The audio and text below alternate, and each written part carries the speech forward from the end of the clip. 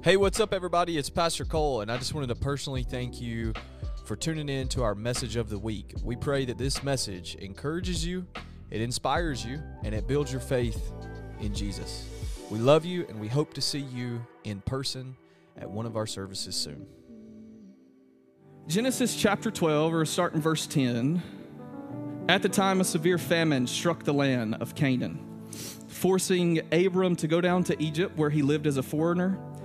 As he was approaching the border of Egypt, Abram said to his wife Sarah, "Look, you are a very beautiful woman."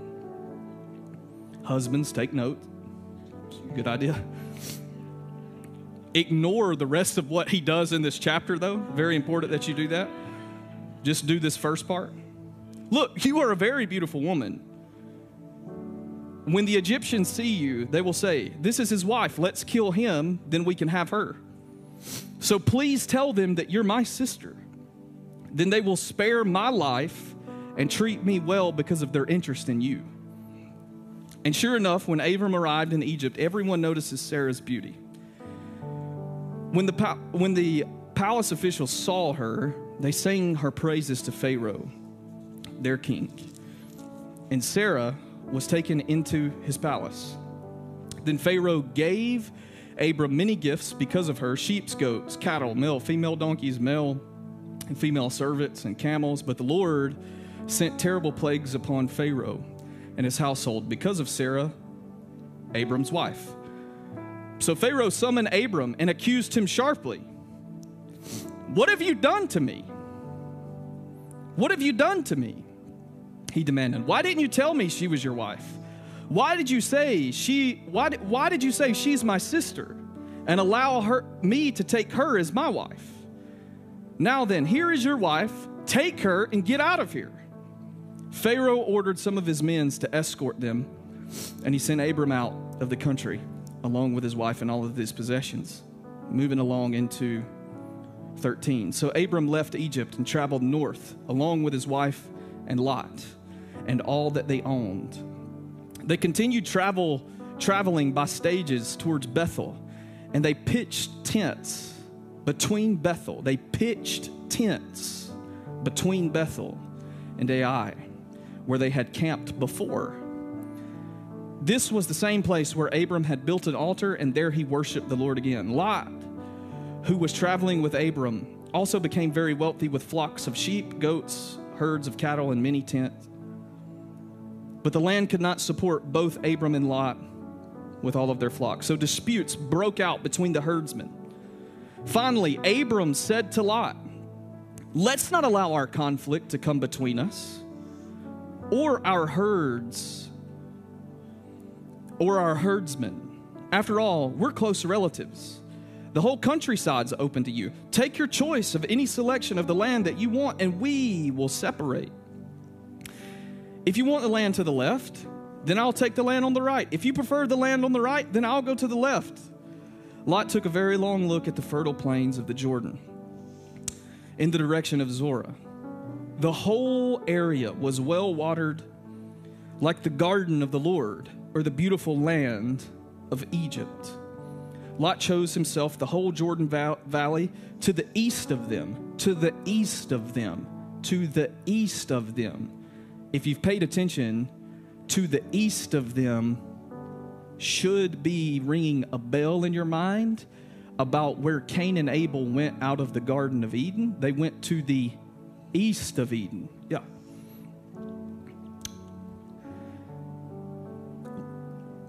So Abram then settled in the land of Canaan, and Lot moved his tents near Sodom and settled among the cities. But the people of this area were extremely wicked and constantly sinned against the Lord. After Lot had gone, the Lord said to Abram, "Look as far as you can see in every direction, north, south, east, and west. I'm giving you all this land as far as you can see to you and your descendants as a permanent possession. And I will give you so many descendants that like the dust of the earth, they cannot be counted. Go and walk through the land in every direction, for I am giving it to you." Very important. So Abram moved his camp to Hebron. settled near the oak grove, and there he built an altar to the Lord. He settled near an oak grove and built an altar. Father, we thank you for your word today. Thank you for who you are. Thank you for what you're doing. Speak something to us today. In Jesus' name, amen. Jansen, you are good, you man of God. Everybody give it up for Jansen this morning. Awesome. Well, before I get started, I've made a grave mistake. I'm just going to let you know. I did not wish Taylor McDaniel a happy birthday from the stage yet, so happy birthday, Taylor McDaniel. Yeah. We're both now 28. Isn't that awesome? All the people that are older than us, they're just like, 28. Yeah. Yeah. It is what it is. So let's recap for a second. So first of all, how many of you were here last week or you heard Pastor Katie's message? Wasn't it phenomenal? Yes, fantastic. I enjoy being out and listening to people preach other than me and like literally just being like, yeah, I don't really have to worry about much while I'm gone because they can preach too and preach messages that communicate things about Jesus that I can't. And so I am glad to have a church and a staff full of those people. So we are, how many of you remember last time that we were in Genesis, we were walking out of Haran towards Canaan, right? You remember that? And we are walking towards Canaan, which represents a promised land, which represents healing for us. If Haran represents pain and brokenness and weeping, Canaan represents joy and wholeness and peace and all of those things. And so we are there, and the reason that we are walking towards Canaan is something that I mentioned in the story that I told, is because this is not just about us. This is about our descendants and those that will come after us.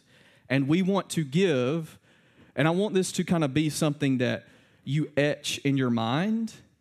We want to give people a faith and a spirituality that they don't have to grow up and deconstruct from or heal from. We are walking towards Canaan because we have people coming after us that I want to hand them something that is beautiful. I don't want to hand them something that they get to college and then one of their professors says one thing and they're like, everything about God that I now knew is over and I cannot serve God anymore because I had a professor say one thing that, you know, if your faith is shaken by those things, it's not real. It's fragile. And so I want to give our children an emotional, healthy spirituality that they don't have to heal from. And that is found in what we were talking about Canaan last week, this land that we live in of promise. And so I drew some phenomenal artwork up here this morning. These are the things that I'm going to sell. Yeah. Remember when I was talking to you about all those rapture-like things? If they can sell things and get rich off of the rapture, I can sell this and get rich off of Genesis. So then we'll just build our own building. So if there are any artists in the congregation today, I need you to see me after service because I need some training. So, but where are we in this story and what themes are we about to pick up and why do they matter and all of this? If you remember, I told you that the themes that we are going to focus on all throughout the story of Abraham and Sarah is the theme of trees, and you primarily see these come alive in oak trees and forest. And if you will remember back to Genesis 1, there were these two trees that were or Genesis 3, there's these two trees that were really important. And the Hebrew writers are trying to show us something here that we should be seeing by now, that when someone takes a tent and pitches it by a tree, that's not just talking about them going camping. that is a callback to the tree of the knowledge of evil and the tree of life. And so because if you read Genesis 1 through 11 right, it sets up the whole Hebrew Bible for you, and then you can hear what the Bible is actually trying to say. The deepest Bible study that should be done is Genesis 1 through 11. Because once you understand that, you can almost pick it up and open anywhere and start reading, and things just start popping off the page to you. And you're able to pick that up and kind of run with it. So we are here. We're in Genesis chapter 12, starting in verse 10. And this is what has happened. Abraham and his family, they have pitched a tent under a tree. They've built an altar to God. If you remember, that's in verse 7. We did not read verse 7 today because that was 2 weeks ago. So if you remember, that's where we left off.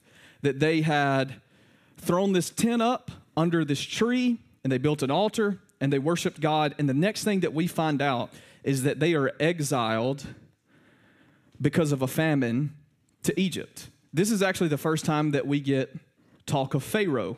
But it's not the first time that we get talk of this power, this imperial power. Anybody remember the other imperial power? Yes, that's exactly right. Babel. So we have this imperial power that we're seeing here in this story as well. So the same way that you saw this with the Tower of Babel, there should be something going off in your mind, right? There is this power that's at work that wants to build a city to keep everything to themselves. And so there should be some linking going on in your mind. Oh, I remember the first time that I heard about the Tower of Babel. And now you get introduced to this other imperial figure that we will later see that is a corrupt politician. And that we will see that. And I don't mean that in the terms of American politics. That's just what it was in the day. Then we see this thing in this story. Now, this is very curious that you start seeing kind of these things happen. In this story, yes, Pharaoh is the imperial power. He represents that. But he's not done anything wrong. If you go read the story, Pharaoh was looking for a wife. That's what he was doing. That's all he was doing. And his friends were like, she's beautiful. She'll make a good wife. And Abraham lies. And he says, that's not my wife. That's my sister. That's what happened. I didn't just come up with that. Go read it if you don't believe me. That's in there. And then Abraham gets blessed and all this fun stuff. And God shows up and shows this kindness to Abraham, or Abram at the time. And he shows kindness to Pharaoh. There's an interesting verse there. And I'm just kind of trying to give us like a breakdown so before we get into the verse by verse stuff. There's an interesting verse there that somebody's already texted me about that I think is awesome. God sent plagues to Pharaoh, right? People are always like, how does God send plagues? Like God sent a plague to Pharaoh? Did he? Well, we have to understand what the word, like what that plague actually was. And the only thing that we know about that plague is it did not kill anybody. And it did not physically harm anyone. But what it did do was make Pharaoh say, that's not my wife. Right?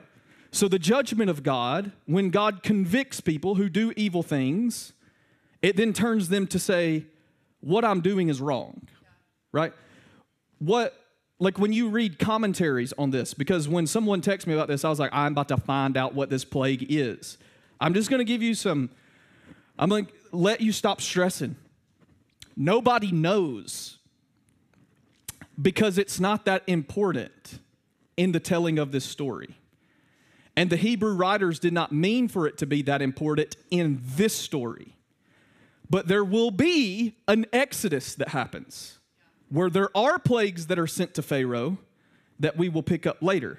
That's the first time that we see that somehow God judges the powers that be to make them do things to let innocent people go, right? And so Sarah's done nothing wrong. Abram's lied. God convicts his heart. He then says, hey, Abram, you moron.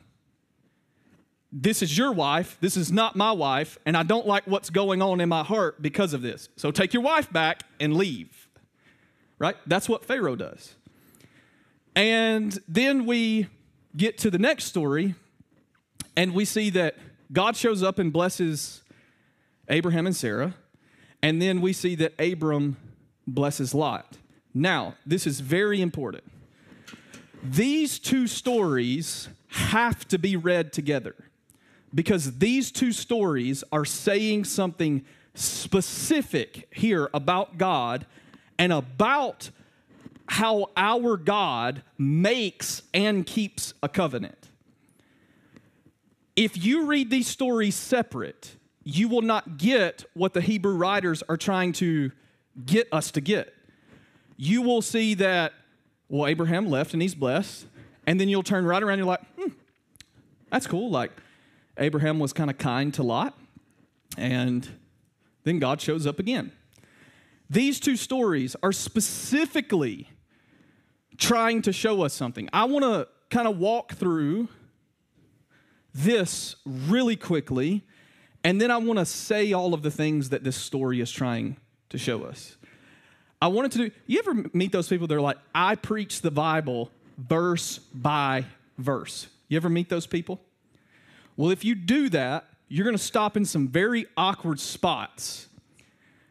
And that's going to be unfortunate for the listeners because they're going to leave confused.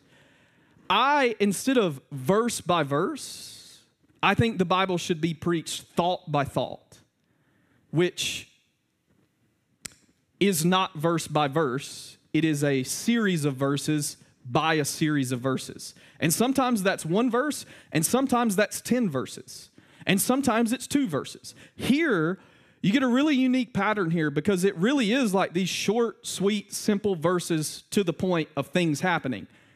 But let me tell you something about the rest of the Bible or the entire Bible. It is never short, sweet, simple, and to the point. Ever. It is often confusing, conflicting, and leaves you wondering, what in the world is going on here? That's part of the reason that we're doing this series as a church in Genesis, so that I can kind of calm some of the anxiety, or our church can kind of calm some of the anxiety around what it means to read the scriptures and handle them faithfully. And so I'm going to walk through this thought by thought, Genesis 12 and Genesis 13, and I don't want you to go to the scriptures. If you have your Bibles out, that's fine. But more than this, I want you to see these like 2 episodes in a Netflix series. You can't have one without the other. They're like a finale with 2 parts. Like, if you missed the last part, you didn't watch the finale. You watched part of the finale. In this story, we are seeing God finalize something in Abraham, or something in Abram that he will later become Abraham, but we're seeing God start something in him, say something to him that he will then carry for the rest of the time that we are with our beloved Abraham and Sarah. So, Genesis 12, part 1. There is this famine and exile. So just picture this in your mind. They get to this land, they get to Canaan, and Canaan doesn't have any food. I thought this was the promised land. Right? As they're exiled, Abraham, when he gets to Egypt, he looks at his wife and he says, "You're very beautiful." And then he says, "You're so beautiful that they are going to want you to be their wife. And so what you're going to say is, you're my sister. And because you say that, Pharaoh's going to bless us." Babel is still being worked out of him. Yeah, so true. he's still saying, Pharaoh's going to bless us. When God just told him, I will bless you. I'll make your name great. He's still trying to reach and grasp for this power himself. And so he compromises and he gives up his wife. This becomes problematic because the promise to Abraham is, you are going to have a bunch of kids.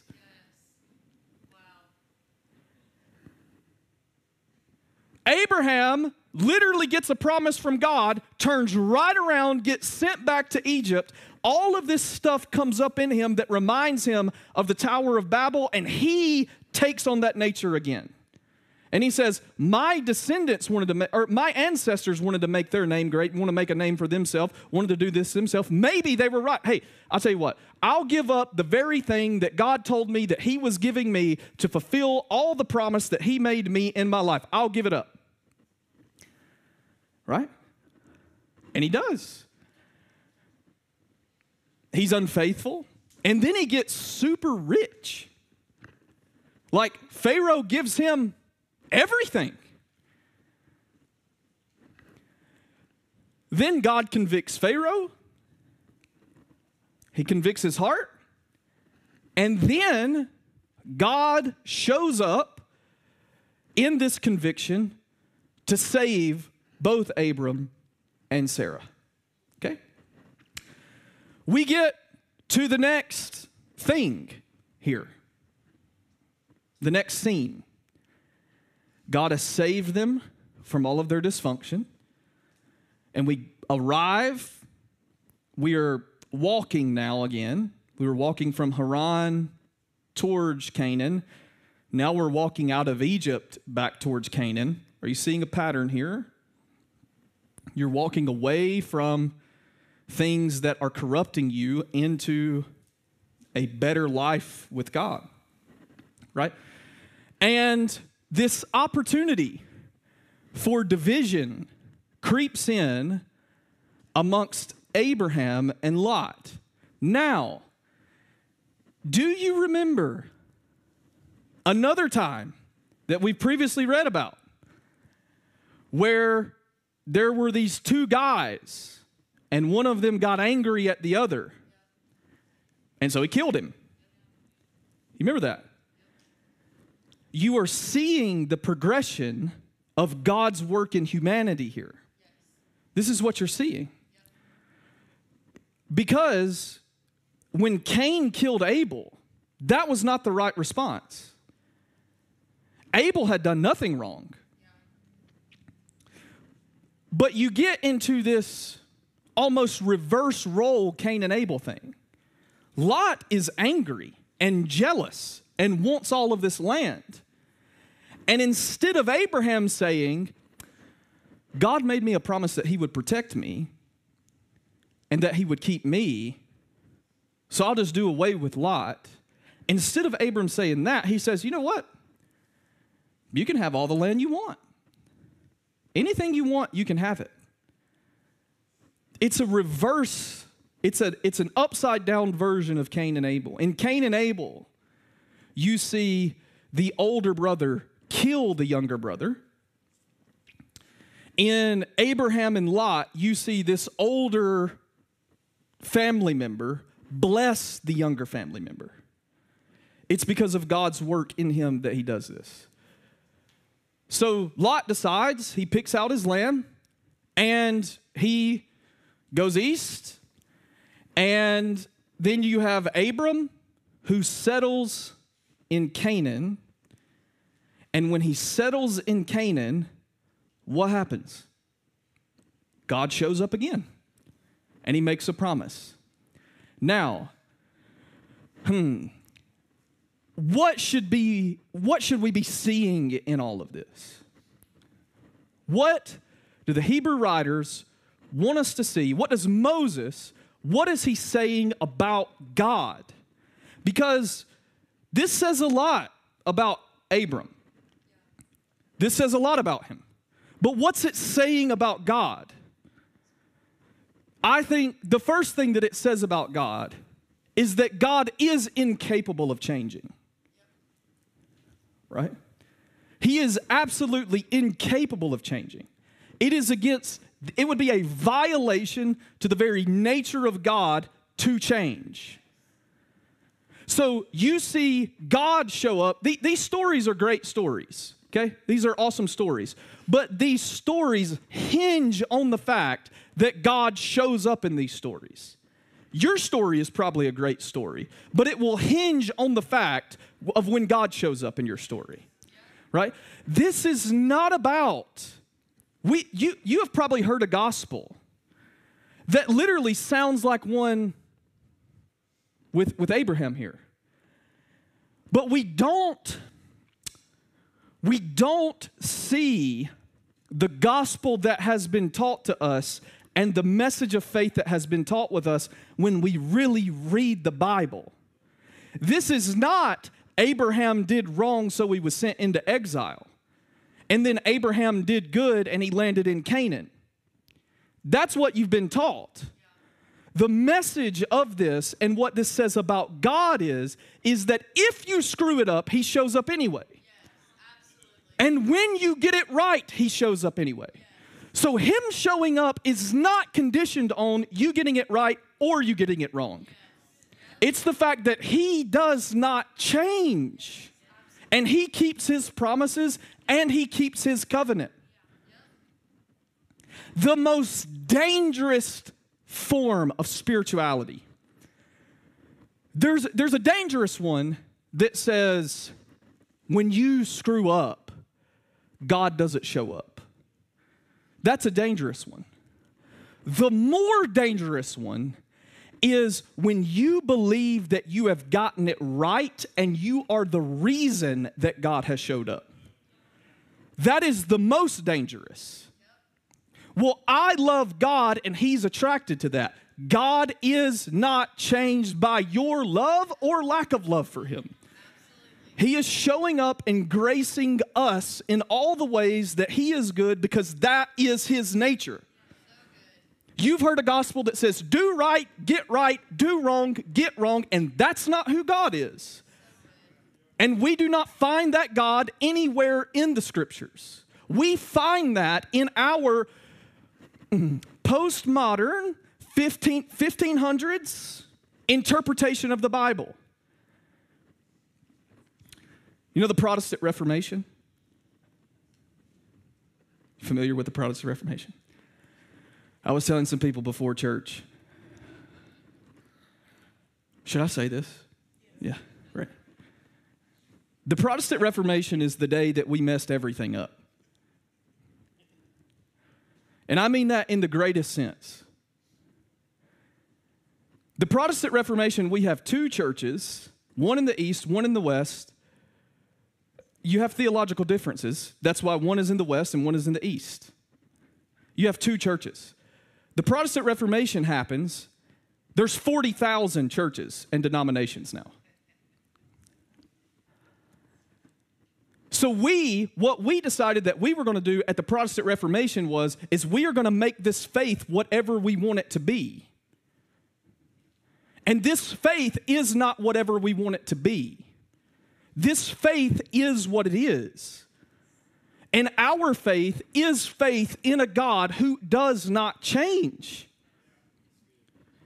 It is not Calvin's whole thing. Over here where it's like, some of you are elect, but the others of you, like, you're going to burn forever in a pit of hell. Well, who decides that? Well, God's already decided it. That's what Calvinism teaches. And the church never taught that, by the way. If you want to know where that idea was even introduced, it was by a great theologian. His name is St. Augustine, who was Latin. He spoke Latin, and he did an interpretation of the New Testament in Greek. We have a problem. You don't speak Greek. And so one guy, years after Augustine is dead, says, this is what Augustine was saying. And it most certainly is not. If you read all of Augustine's volumes of commentary and theological work, it's beautiful. Some of it I disagree with, but for the most part, it's beautiful. What we have done, though, is we have said we can make this faith whatever we want it to be. We can teach this faith however we want to teach it. And to that, I say, no, we cannot. This faith is what it is, and it is that God is faithful even when you are unfaithful. It is that God keeps his covenant even when you break it.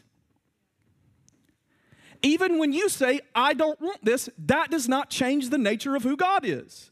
You do not have the capacity to change God. If you do, then you are God. So God is not showing up to you to punish you when you get it wrong and to reward you when you get it right. God shows up in both of these stories. And what Abram and Sarah walked through was not because of God. It's because they were dumb and made dumb decisions. They ignored wisdom. They ate from the knowledge of the tree of good and evil. That's what they did here. And then you get into the story of Abraham and Lot. And God shows up there too. And he shows up after Abram has done the right thing. I hope that this resonates with you, because you either will say that this is your story or you're probably lying. Our stories it's a constant. It's constantly like this. Let me erase this.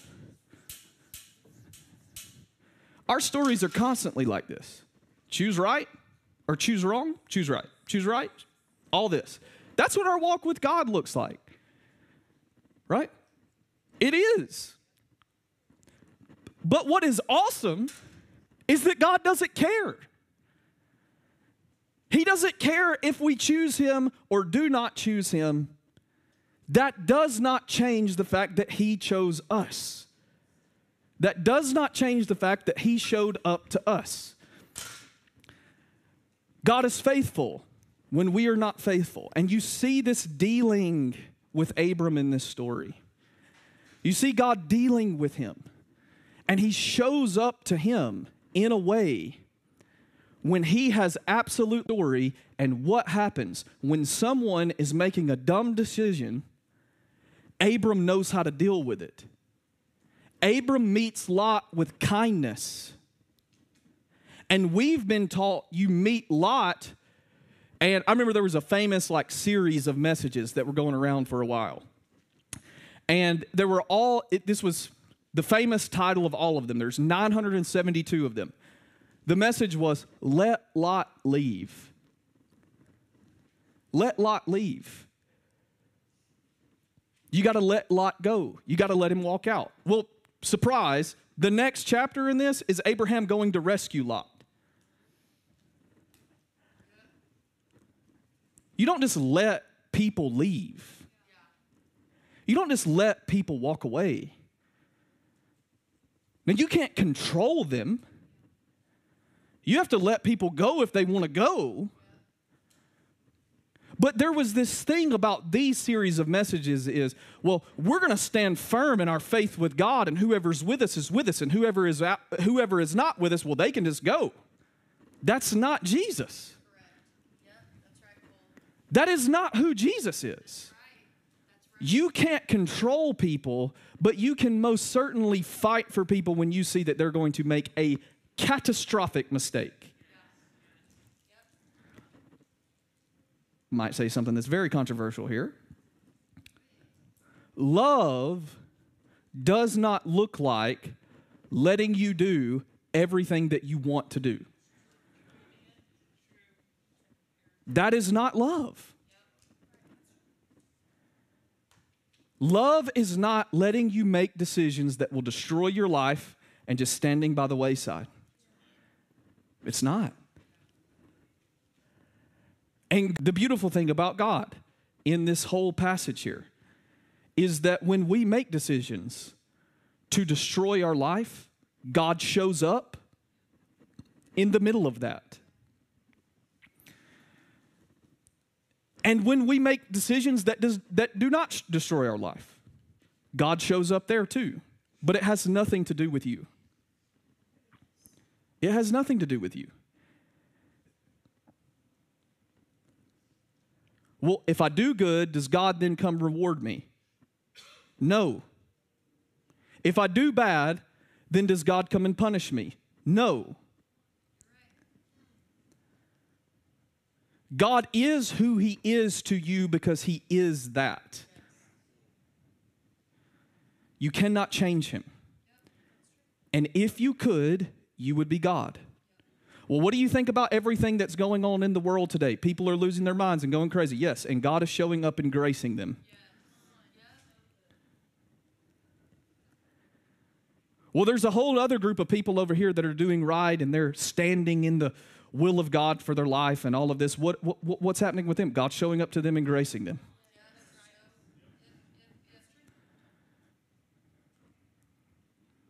Because God showing up in these stories was never dependent. It was never about Abraham. It was about God. This book is not about a group of people that get it right. If you have read this, when people are like, do you want the mantle of Elijah? No. Do you want the mantle of Elisha? No. Both of them were tortured by Jezebel. I'm good. You can keep that one. Do you want the mantle of David? No. Do you want the heart of David? No. Why don't you want the mantle of David? He was an awesome worshiper. He also blew it unbelievably bad. You know what happened in the story of David? Can I tell you? Yeah, David sent his best friend out on the front line to war and got him killed on purpose and raped his wife and had a baby with her. That's the story of David. Now, we don't remember David by all of his failures and flaws, but that happened. That most certainly happened. So, no, I don't want to be like David, and no, I don't want to be like Moses, and no, I don't want to be. I'm not a Levite or a Nazarite. Following Jesus. It's not if I shame you enough when you do this, then you'll become like this. It's dumb. It's dumb. It's not repentance. Even if you start acting like this, that's what it means to be a Pharisee. To look good on the outside, but not be settled in Canaan. And so, when we are walking on this journey, and this is a journey, we need to embrace the fact that God is always at work in us and through us, but not because of us. It is love, and he is nothing else but. It says God is love. And there is no fear in love. And perfect love casts out all fear. So, let me help you. If you've been scared into being this, that's not repentance. That's fear. And you're acting this way because you are afraid that God will punish you if you don't do that. If you don't become like this person, you are afraid that God is going to come and punish you. And the only thing that you should be thinking of when you think in this story, well, there was literally a guy who did not do this. Abraham was not this in the previous chapter, and God showed up and graced him anyway. So did God show up and punish Abram? No. Abram made dumb decisions that got him in a terrible situation, and God did not cause that. We take our lack of wisdom all the time, and we think God has somehow now invoked this strange sort of punishment onto us. Because when we make a bad decision, we think God shows up and punishes us because we're afraid of him, because we don't know who he is. We've been conditioned and trained to believe that God is schizophrenic. That when I'm good, he's good, and when I'm bad, he's bad. And what we are getting, what is sinking deep into the heart of Abraham in these two passages, through these two stories, what is God saying to him is if you blow it or if you get it right, it doesn't change who I am. And it doesn't change that I made a covenant with you. Do you know what's so beautiful about, and we're going to see this once we get into the Gospels, when we start studying the Gospels and all of that, but you know what's so beautiful about the covenant that God makes with Abraham? Abraham never keeps it. He never keeps it. Because we are not the keeper of the covenant. God is. And so when you think about the covenant that God makes with Jesus in the new covenant, why does God become human? Why does he become human?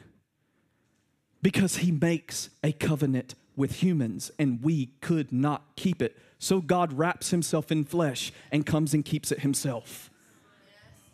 Yes. Ooh. So good. The incarnation and death of Jesus, the resurrection of Jesus, is God keeping his covenant to us. When you hear about all these promises, I'm about to really mess with some of you. Just brace yourselves, okay? When you read about all of these promises that God is making to these people, it's not about Israel. It has nothing to do with Israel. Nothing to do with Israel. It has to do with Abraham and his family. Paul. Now, Paul was a G. Like he was coming for people's throats. And he writes this. Your father Abraham, in the faith. Y'all start doing these little walks and stuff. I didn't grow up in church, so I don't know nothing about that. Actually, I did grow up in church, but in the church that my grandma took me to, I asked her, why didn't we have kids' church? I swear before God and everybody, this was her response. They didn't have kids' church in the Bible. You're going to sit in here and learn the Bible. And I was like, okay, I get it. You'll sit in here and learn the Bible. I was like, yes, ma'am. You get over into the book of Galatians, and you read about covenants there. When you get there, what is so unbelievably comical is that Paul says, you thought that because you are Jewish and the descendants of Abraham, God kept this covenant with you. And Paul says, no. Abraham's descendant is Jesus, who he blesses the whole world through. And we are engrafted into the family of God inside of Israel, right? This is not supersessionism. This is not replacement theology. If the only categories that you have is that you're a Zionist or you believe in replacement theology, I'll give you about 45 books for you to read that show you that when you think in two categories, you're almost always wrong. I believe that God includes all of Israel, and I believe that God includes all of us in his covenant. That is the covenant that God makes with us. Why? Because he graces us even in our Gentile state. And he graces us in the state when we live in Canaan. He graces us in this state, and he graces us in this state. And what does that cause us to do? It causes us to settle in Canaan. Jansen, you can come on up. What does Abram and his family do after this? What do? they settled in the land of promise under trees. You can stand with me. They settled in the land of promise under a group of trees. Why? Why did they do that? Why did they settle in the land of promise? Because they were convinced, Abraham was convinced, that even if I screw it up, God keeps his promise. You cannot outrun God's love for you. You cannot outrun God's kindness towards you. You cannot outrun his mercy towards you, and you cannot outrun his ability to fix everything that you have messed up. God is kind of comical in this. He really is. Because sometimes it's like we think that we have screwed it up so bad beyond belief that it is not repairable. And I'm telling you right now, we're not going to do this, but I could let people get up here that are sitting in this room today and that attend this church that can tell you over and over and over and over and over, story after story after story after story, that I screwed it up and God met me there anyway.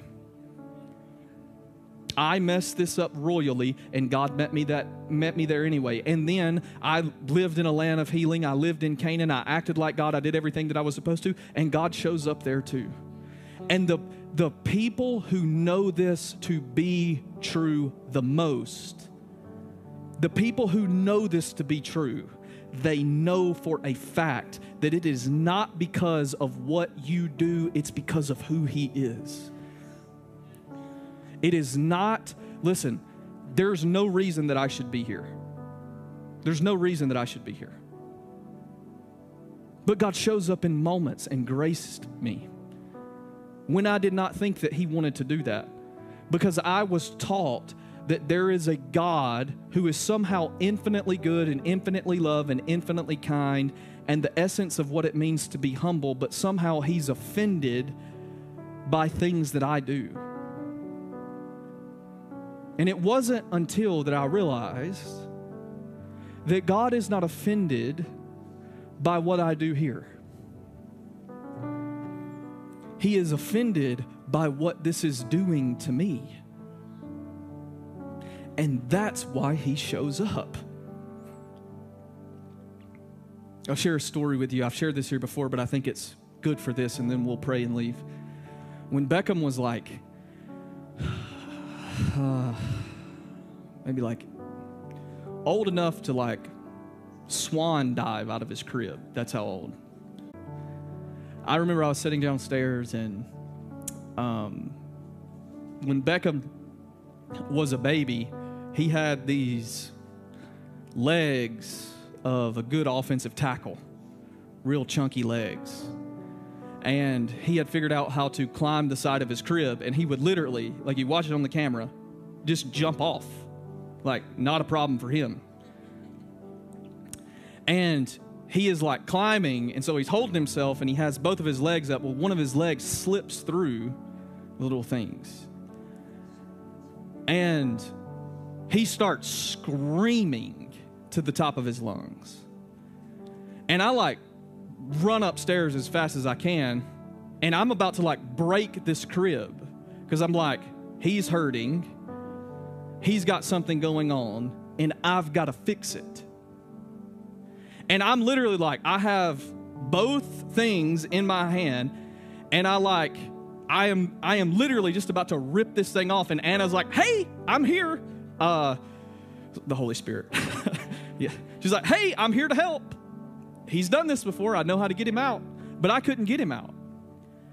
And as soon as I was about to like rip these things to pieces, I heard the Lord say, this is my wrath, and this is my love, and it's aimed at all of the things that are harming you. So can you receive the wrath of God and the love of God? Yes. They are not separated. They are the same. The love of God is the wrath of God, and the wrath of God is the love of God, and it's aimed at anything that dehumanizes you and keeps you from living from this place. It's aimed at all of our dysfunction. And sometimes, is it like hell walking? Yes, of course it is. Of course it's like hell. Of course it feels like hell when you've given up your wife and then Pharaoh gives your wife back and you have to look her in the eyes and say, I gave you away. Of course that's like hell. Of course that's not fun.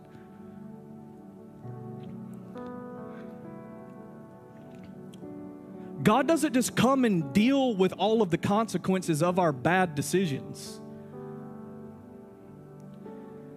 But He does come to keep us from being shameful about them. And He does come and grace us with His goodness and His kind and His kindness and His love to let us know you do not have to live like this. There is a land of promise that you can live in and live from. And that's what Genesis 12 and 13 is all about. That God doesn't change. Even in the first 13 books of the Bible, He's showing us He does not change. Was the God of the Old Testament and the God of the New Testament, are they the same God? Yeah. Yeah. They're the same exact person. We have just read the Bible to make you believe that God caused all of this to happen to Abraham because he made a bad choice. We just haven't read it right. There's a couple things that can be true. Either God does change. He's not the same yesterday and today and forever. Or the way that we read these texts is wrong. So it can be on us or it can be on God. I can tell you that it's not on God. It's on us.